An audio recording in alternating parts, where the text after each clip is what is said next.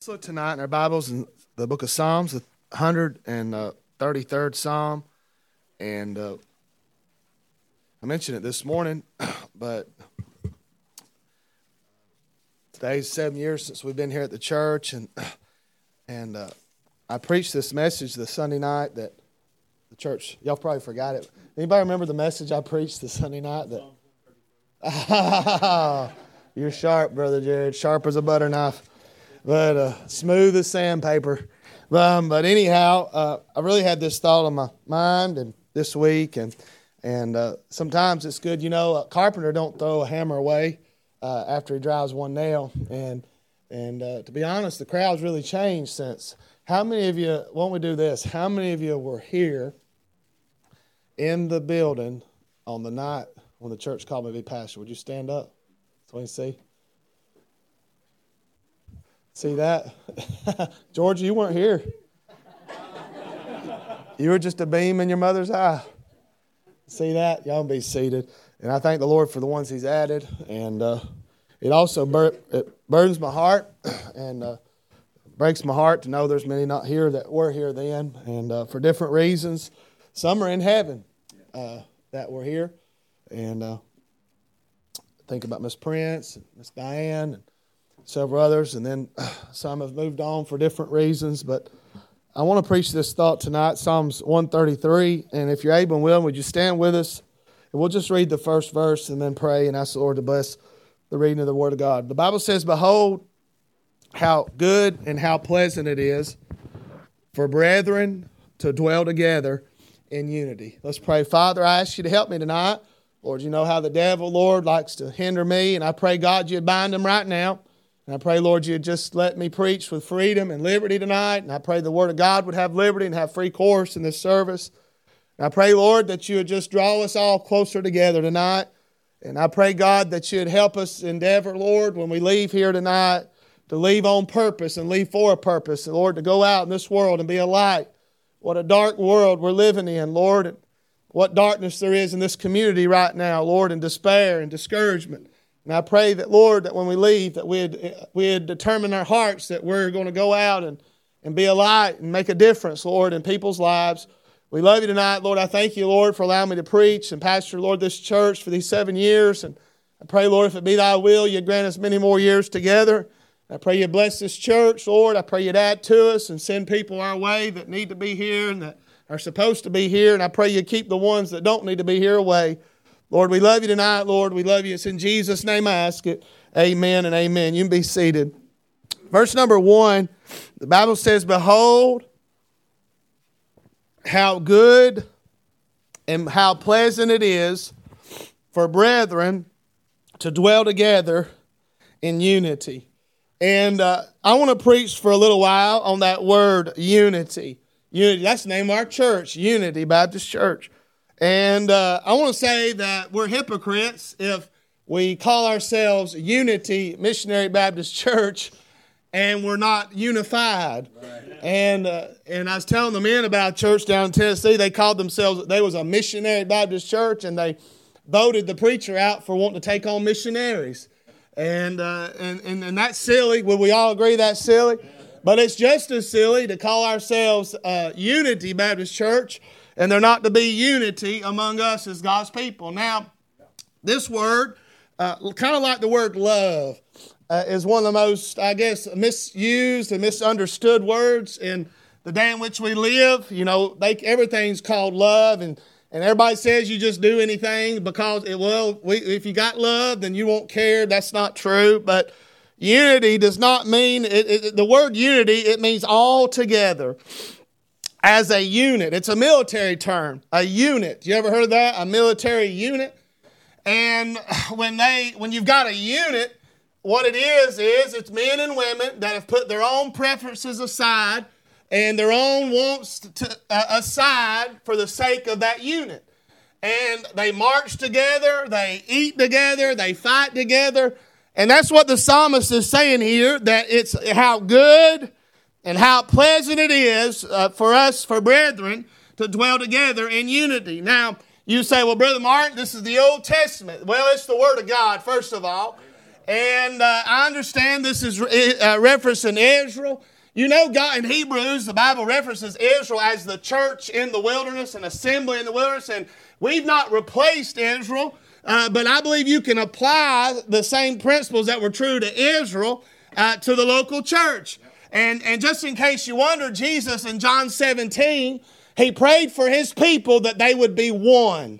That they would be one, that there be unity. And when there's unity, when there's such a togetherness that, and again, I mentioned this morning, that's why I'm so opposed to this ideal that there's levels of members and levels of people in the church. I believe the person that joined the church and got saved 2 weeks ago, and the person that joined the church 30 years ago, I believe when they join the church, they're all on the same level. And I believe the pastor, I believe everybody together is on the same path. If it's done the right way, there'll be a togetherness. There'll be a bond. There'll be a unifying among God's people. Now, look here, and I'm just going to be brief tonight. I don't know how much gas I actually got in the tank. So, but the first thing I want you to see, now notice this is what's called a fancy word, superscription. It's under the title of the psalm, where it says, A Song of Degrees of David.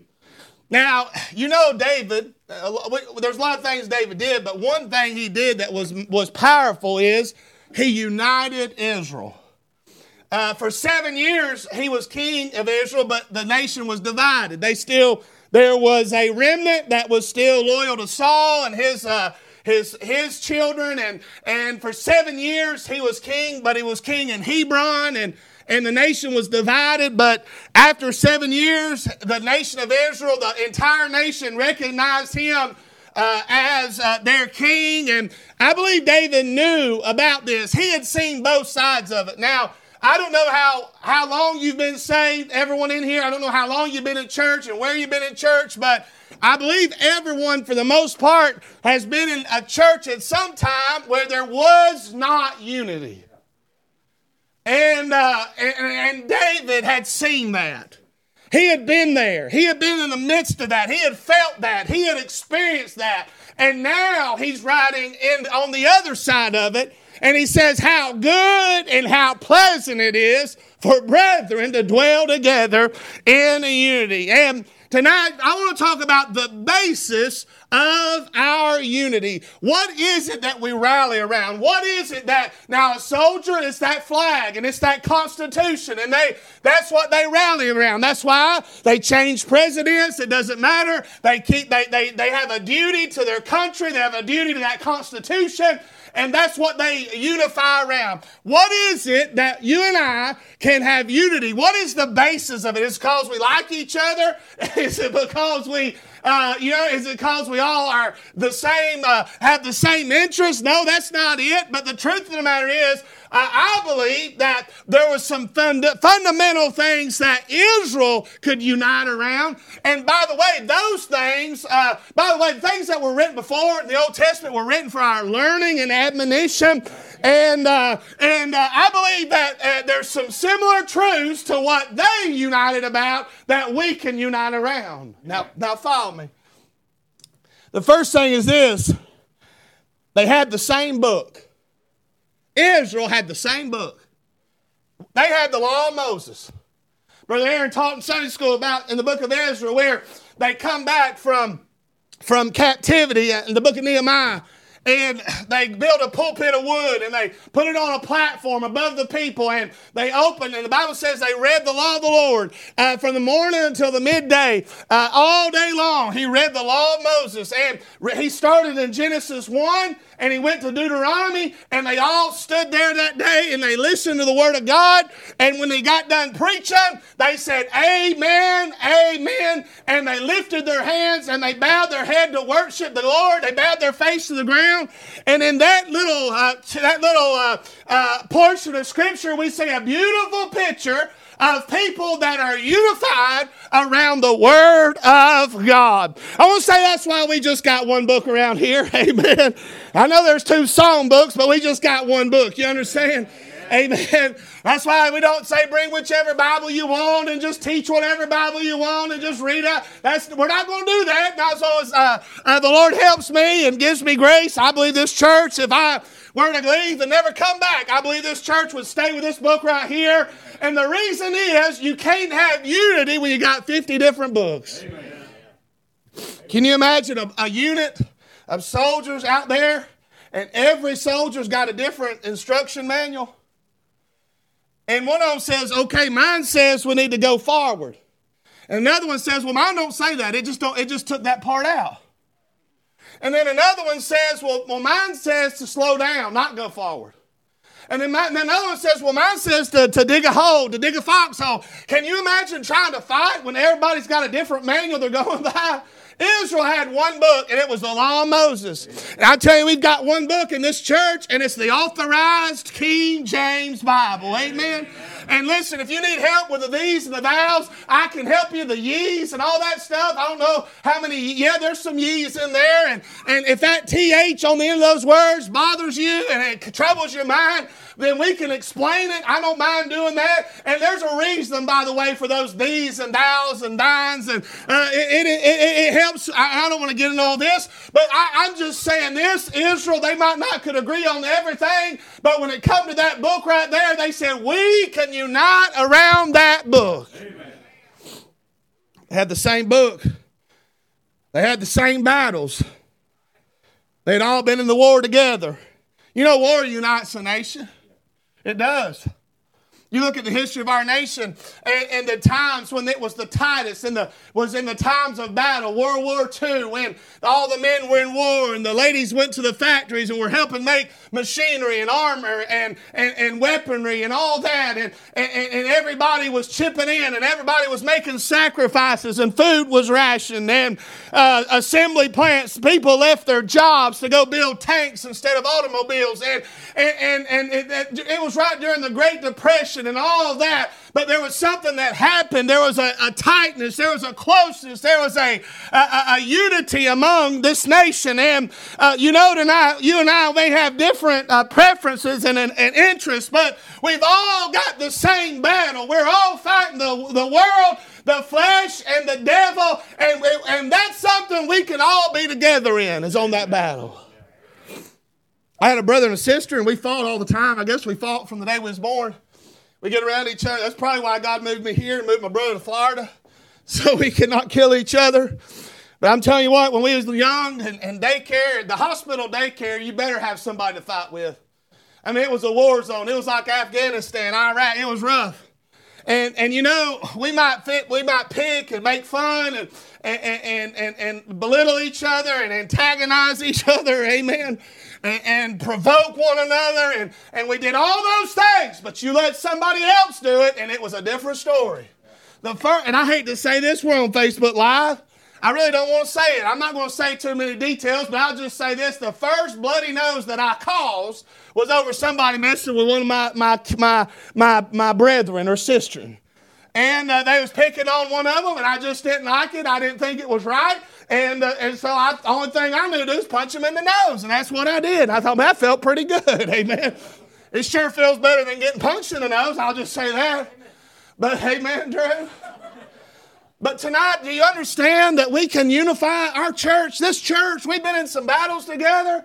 We've been in some conflict. We've been in some hard times. And there's been times I lost to my flesh and the world and the devil. And sometimes you lost it. But the truth of the matter is, when you're in a local church, you just pick each other off. No, you pick each other up. Amen. I was talking about another church. Amen. That's the wrong kind of church. Don't pick each other off. Pick each other up. You understand? Because guess what? You may be on the victory side of the mountain tonight, but you may be in the valley tomorrow.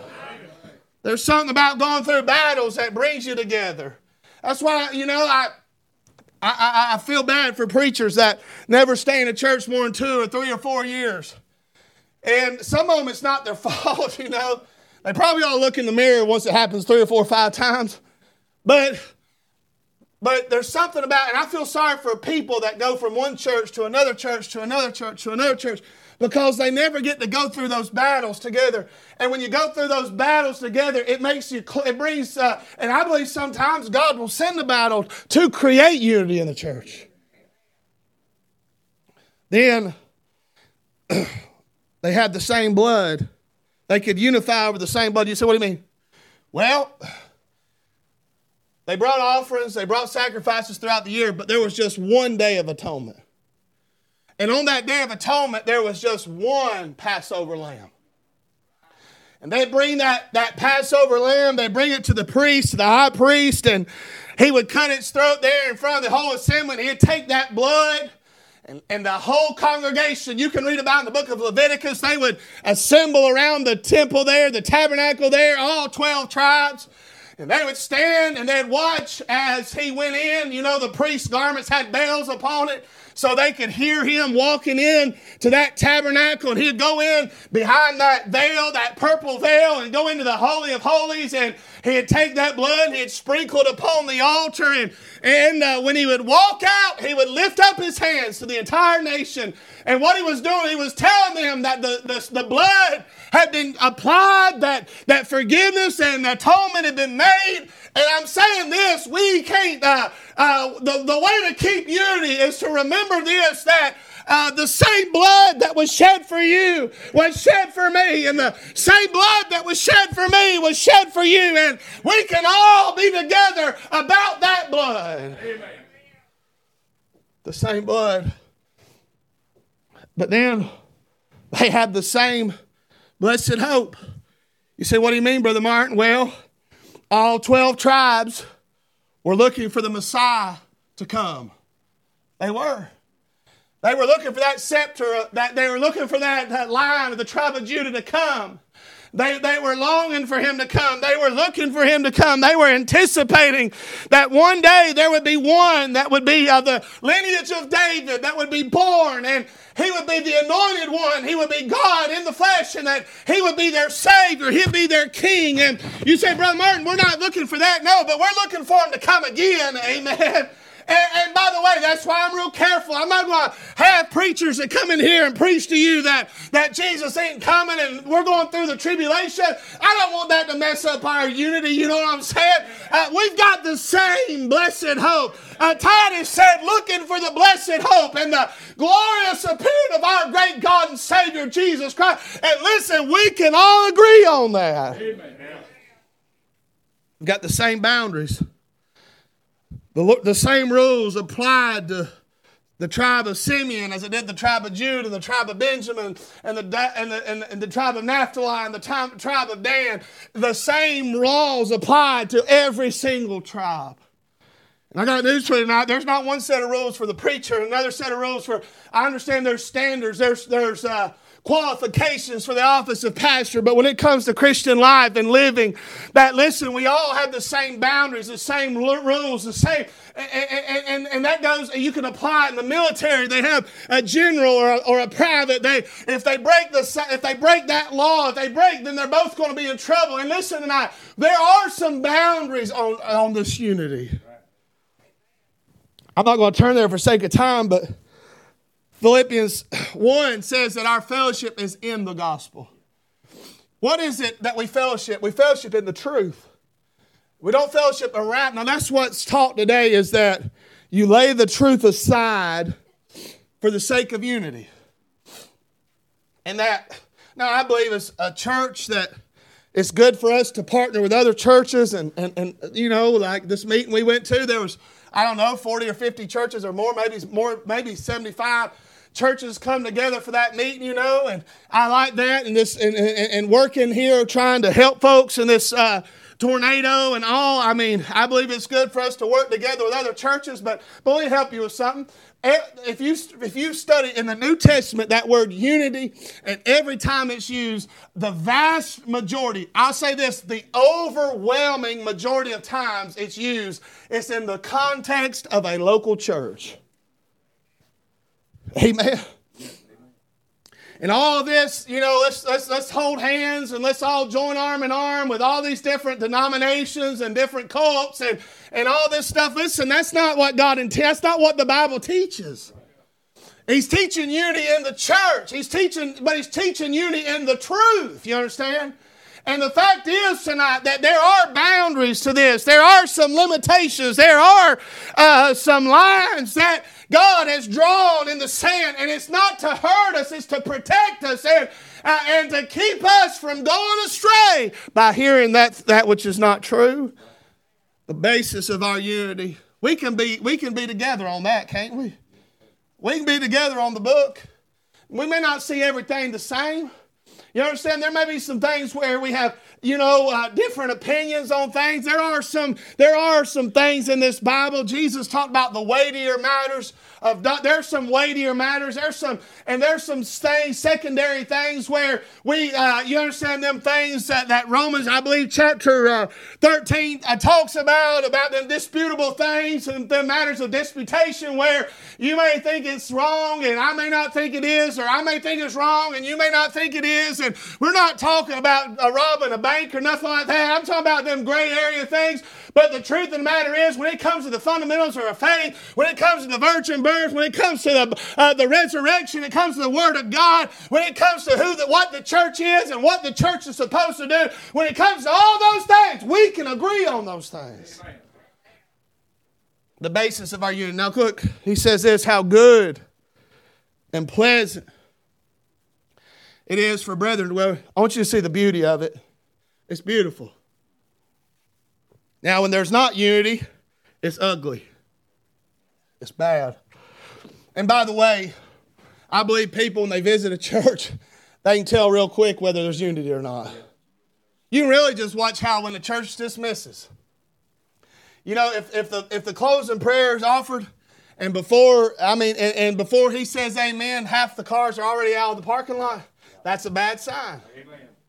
It's a bad sign. Brother Willard, you said that he knew when the revival was about to happen in church because he said people would just keep lingering around. Just keep lingering around.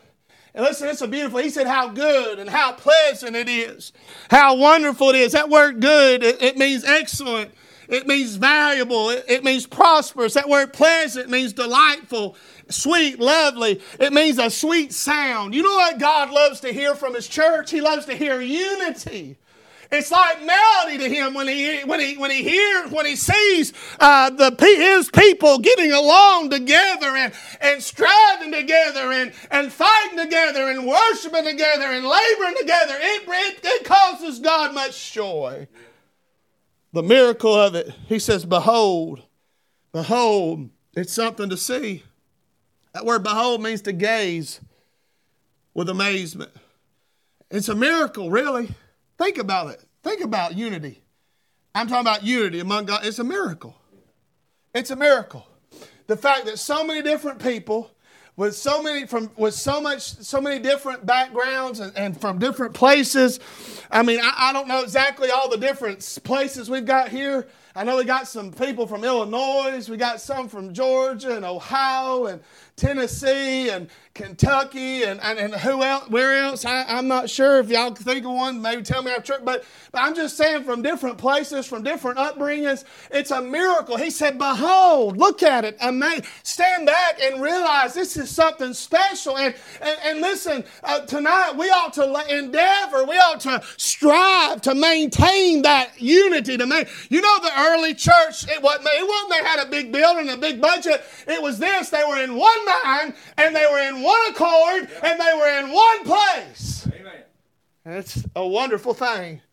The miracle of unity, the minister of unity. He said in verse 2, is like the precious ointment upon the head that ran down upon the beard, even Aaron's beard, that went down to the skirts of his garments. Aaron is a type of Christ. The high priest, Jesus is our great high priest. And here, you'll know who the minister of unity is in the church. It's the Lord Jesus Christ. Amen. And by the way, I want you to see this. It says that they poured ointment upon the head. The head. You know what? There ain't nothing special about the body. What's special is the head. Aaron's head glued. it glowed. When that oil, it ran down upon his head, and it caused his head to shine.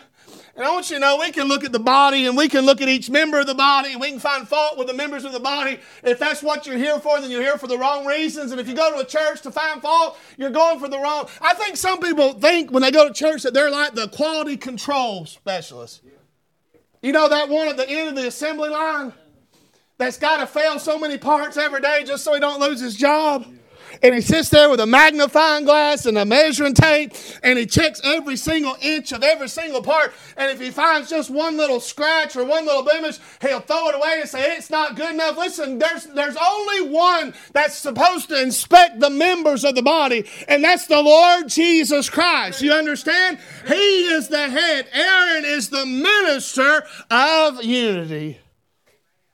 No matter what problems may be found in the church and its members, it doesn't change the glory of the church's head. The head of the church is Jesus Christ. He is the head. But then, it said written down upon his beard. The beard speaks of manliness. Jesus Christ was not weak. He was not effeminate. He was a man. He was a strong man. Brother Rudy preached on the cross the other night, and he had to be one strong man physically to endure the scourging and make it to the cross. If nothing else, that tells you he was a strong man. It speaks of courage. It speaks of valor. But listen, Jesus Christ, the head of the church, he is a strong and powerful and courageous head. And listen, even though the body may shake at times, and even though the members of the body may quiver, I'm thankful tonight that the head of the church, he's strong and steady and steadfast. Look at verse 2. It says, that went down to the skirts of his garments. This speaks of the ministry. The ministry. The garments were the garments of a priest. The priest had to put on these garments. You read about in the book of Leviticus, every piece of everything involved in that temple worship, sacrifice, that tabernacle worship is a picture of Jesus Christ. And even that robe that he wore, that he put on, it was a priest robe. It was a garment that was worn only at a certain time and for a certain reason. And listen, Jesus, thank God, was a minister. Did you know that? The Bible says in Mark 10 and verse 45, for even the Son of Man came not to be ministered unto, but to minister and to give his life a ransom for many. Jesus had a ministry on Calvary. He had a Calvary ministry that he wore a robe for. And the soldiers gambled upon that garment. Amen. They didn't rend it. And you can read in the Old Testament about that rent. The priest's garment, it was a seamless robe. But not only did he have a Calvary ministry, but thank God, he's got a continuing ministry that he does for us even now. He intercedes for us. You know what I believe he's wearing in heaven? I believe he's wearing the priest's robe. Because he ever liveth to make intercession for us. The skirts, he says, of his garments, this speaks of his mercy. You say, what do you mean, Brother Martin? Those skirts, if you read in the Old Testament, they went all the way to the ground. All the way to the ground. They reached way down. Amen. A little child could touch that garment.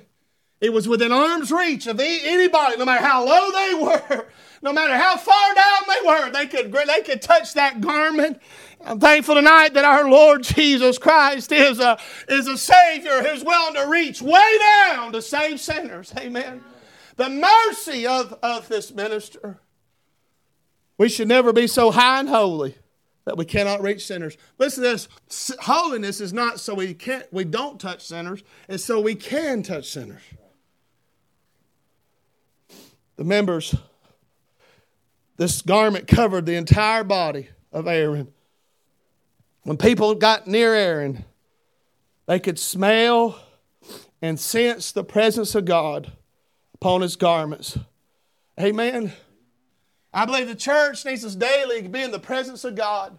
It doesn't need to just be on Sunday morning or Sunday night and Wednesday night. We need to spend a little time, just a little time in that place of worship, and in that place of devotion, in that place of communion, and that place of fellowship with the Lord, where we cast our cares upon Him, and He feeds our soul and gives us manna from above. And that's what He's talking about, is that garment. It covered the entire body of the priest.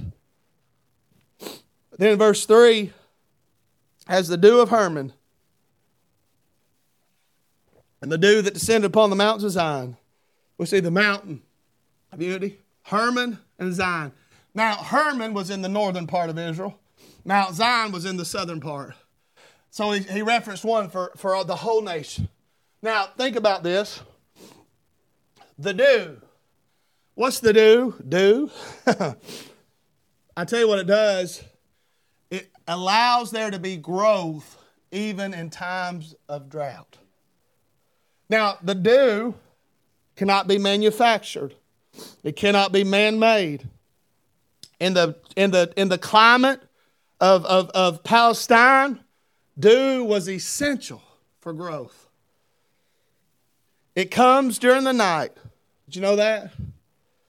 And it never comes after a storm. So when there's strife and when there's conflict and when there's animosity, you know what? We should try just to get along. And you know, sometimes we just got to bite our tongue and just chew it off and spit it in the floor. If you've been married more than 3 months, you know what I'm talking about. Sometimes you just got to bite it off and just spit it out on the floor. Listen, and in the church, just think about this. Just think about this. You let unity leave a church, and guess what's going to go with it? The dew. It comes in the night season, never after a storm. It comes in the quietness of the night when things are still and calm, and it rests upon the ground. Ceaseless activity never produces unity. The dew cannot be manufactured from below. It has to be poured from above. And listen tonight, that's why we should want to have unity, because listen, the reason is that if we don't, then there won't be any dew, there won't be any rain that will fall, and there'll be no growth, no spiritual growth, no physical growth. And you know, I've always said this, that if we can't get along with each other, if we can't have unity, we don't need to expect God to send someone here to send. I hope it's our desire, every one of us, to have our goal as a church, to have a church that if there's someone here close, that God can send them here and know that they're not going to be ruined by being in this church. There's been a lot of believers ruined by church splits and church fight and church drama and church this and bickering and arguing and carrying on. Listen to me tonight. It's more important. The dew ought to mean more to us than our own getting our way or having our say or getting something off our chest. You don't have to get something off your chest. I had, I probably shouldn't say this, but I had a real good one of them quality control experts in the church I pastored before. And she always would say this. I just had to give them peace of my mind. I just had to give them peace of my mind. And she would. She'd give everybody peace of her mind. If anybody new joined the church, she'd make sure that she ruined it for them real quick. And you know how she died? She lost her mind. She gave it all away. Seriously. Amen. You only got so many pieces. Don't be giving them out just left and right. I mean that. Every thought and every idea, it may be a good thought. You may be right. Did you know sometimes even when you're right, you don't have to let everybody know you're right? And it's not, I'm not talking about overlooking sin. I'm not talking about turning your head at something that's evil and wicked. That's not what I'm saying. But I'm just talking about nitpicking. And I don't think we got this problem. I really don't. And I thank God for it. But we should, listen, I've got a brother who's not in church. I do. He's been out of church for over 20 years. And I've been praying for him for over 20 years. And I've been praying and praying and praying. And I always pray, Lord, let there be some church where he's at. that. Get a burden for him and go knock on his door. And I think about these things right here. And there's somebody else's brother that lives somewhere around here that they're praying for. There's somebody else's sister. There's somebody else's son or daughter. And God help us to have a church that's warm and loving and where we cooperate, where we get along, so that when those people come, we don't mess them up worse than they already are. See, it causes confusion when we preach that man can have union with God through Jesus Christ, but yet we can't have unity among each other. That's just like, you know what I'm saying? I don't want to hear, a lost person, I don't even want to hear about it. You mean to tell me you're saying that I can have union with a God that I don't even know, a God that I've never seen, but you can't have unity with one another? You can't get along. They don't want nothing to do with it. Then look, and I'm done. Verse 3. As the dew of Hermon, and as the dew that descended upon the mountains of Zion. For there the Lord commanded the blessing, even life forevermore. The blessing of unity. He says, for there the Lord commanded the blessing. Where? Mount Hermon and Mount Zion. Those pictures of the church. He says the Lord commanded blessing. Now, listen. I believe we ought to work. We need to work more. I really do. I don't believe anybody in here will be able to stand up and honestly say that any of us are doing as much as we should, or as much as we could to get people, to reach people. We need to all do more. We do. I believe we need to plan better. I'm awful at it. I am. I'm telling y'all, I am. I mean, listen, I believe in having strategy. I believe in having a plan. I believe in having a purpose and going after people. But we can have all the plans and all the strategy, and we can do all that. But listen, if we don't have unity, God's not going to bless us. God will bless a unified people. And His Spirit is quenched by strife and discord. People can sense whether there's unity or not among a church and its body. And I mentioned that God won't send sinners to get saved out of a divided church. Brother Adrian Rogers, he's one of my favorite preachers. He's dead in heaven. I listen to him all the time. Y'all don't listen to him, though, because I get a lot of sermon ideas from him. Love worth finding. Brother Adrian Rogers. He had the best voice. I wish I could talk like him.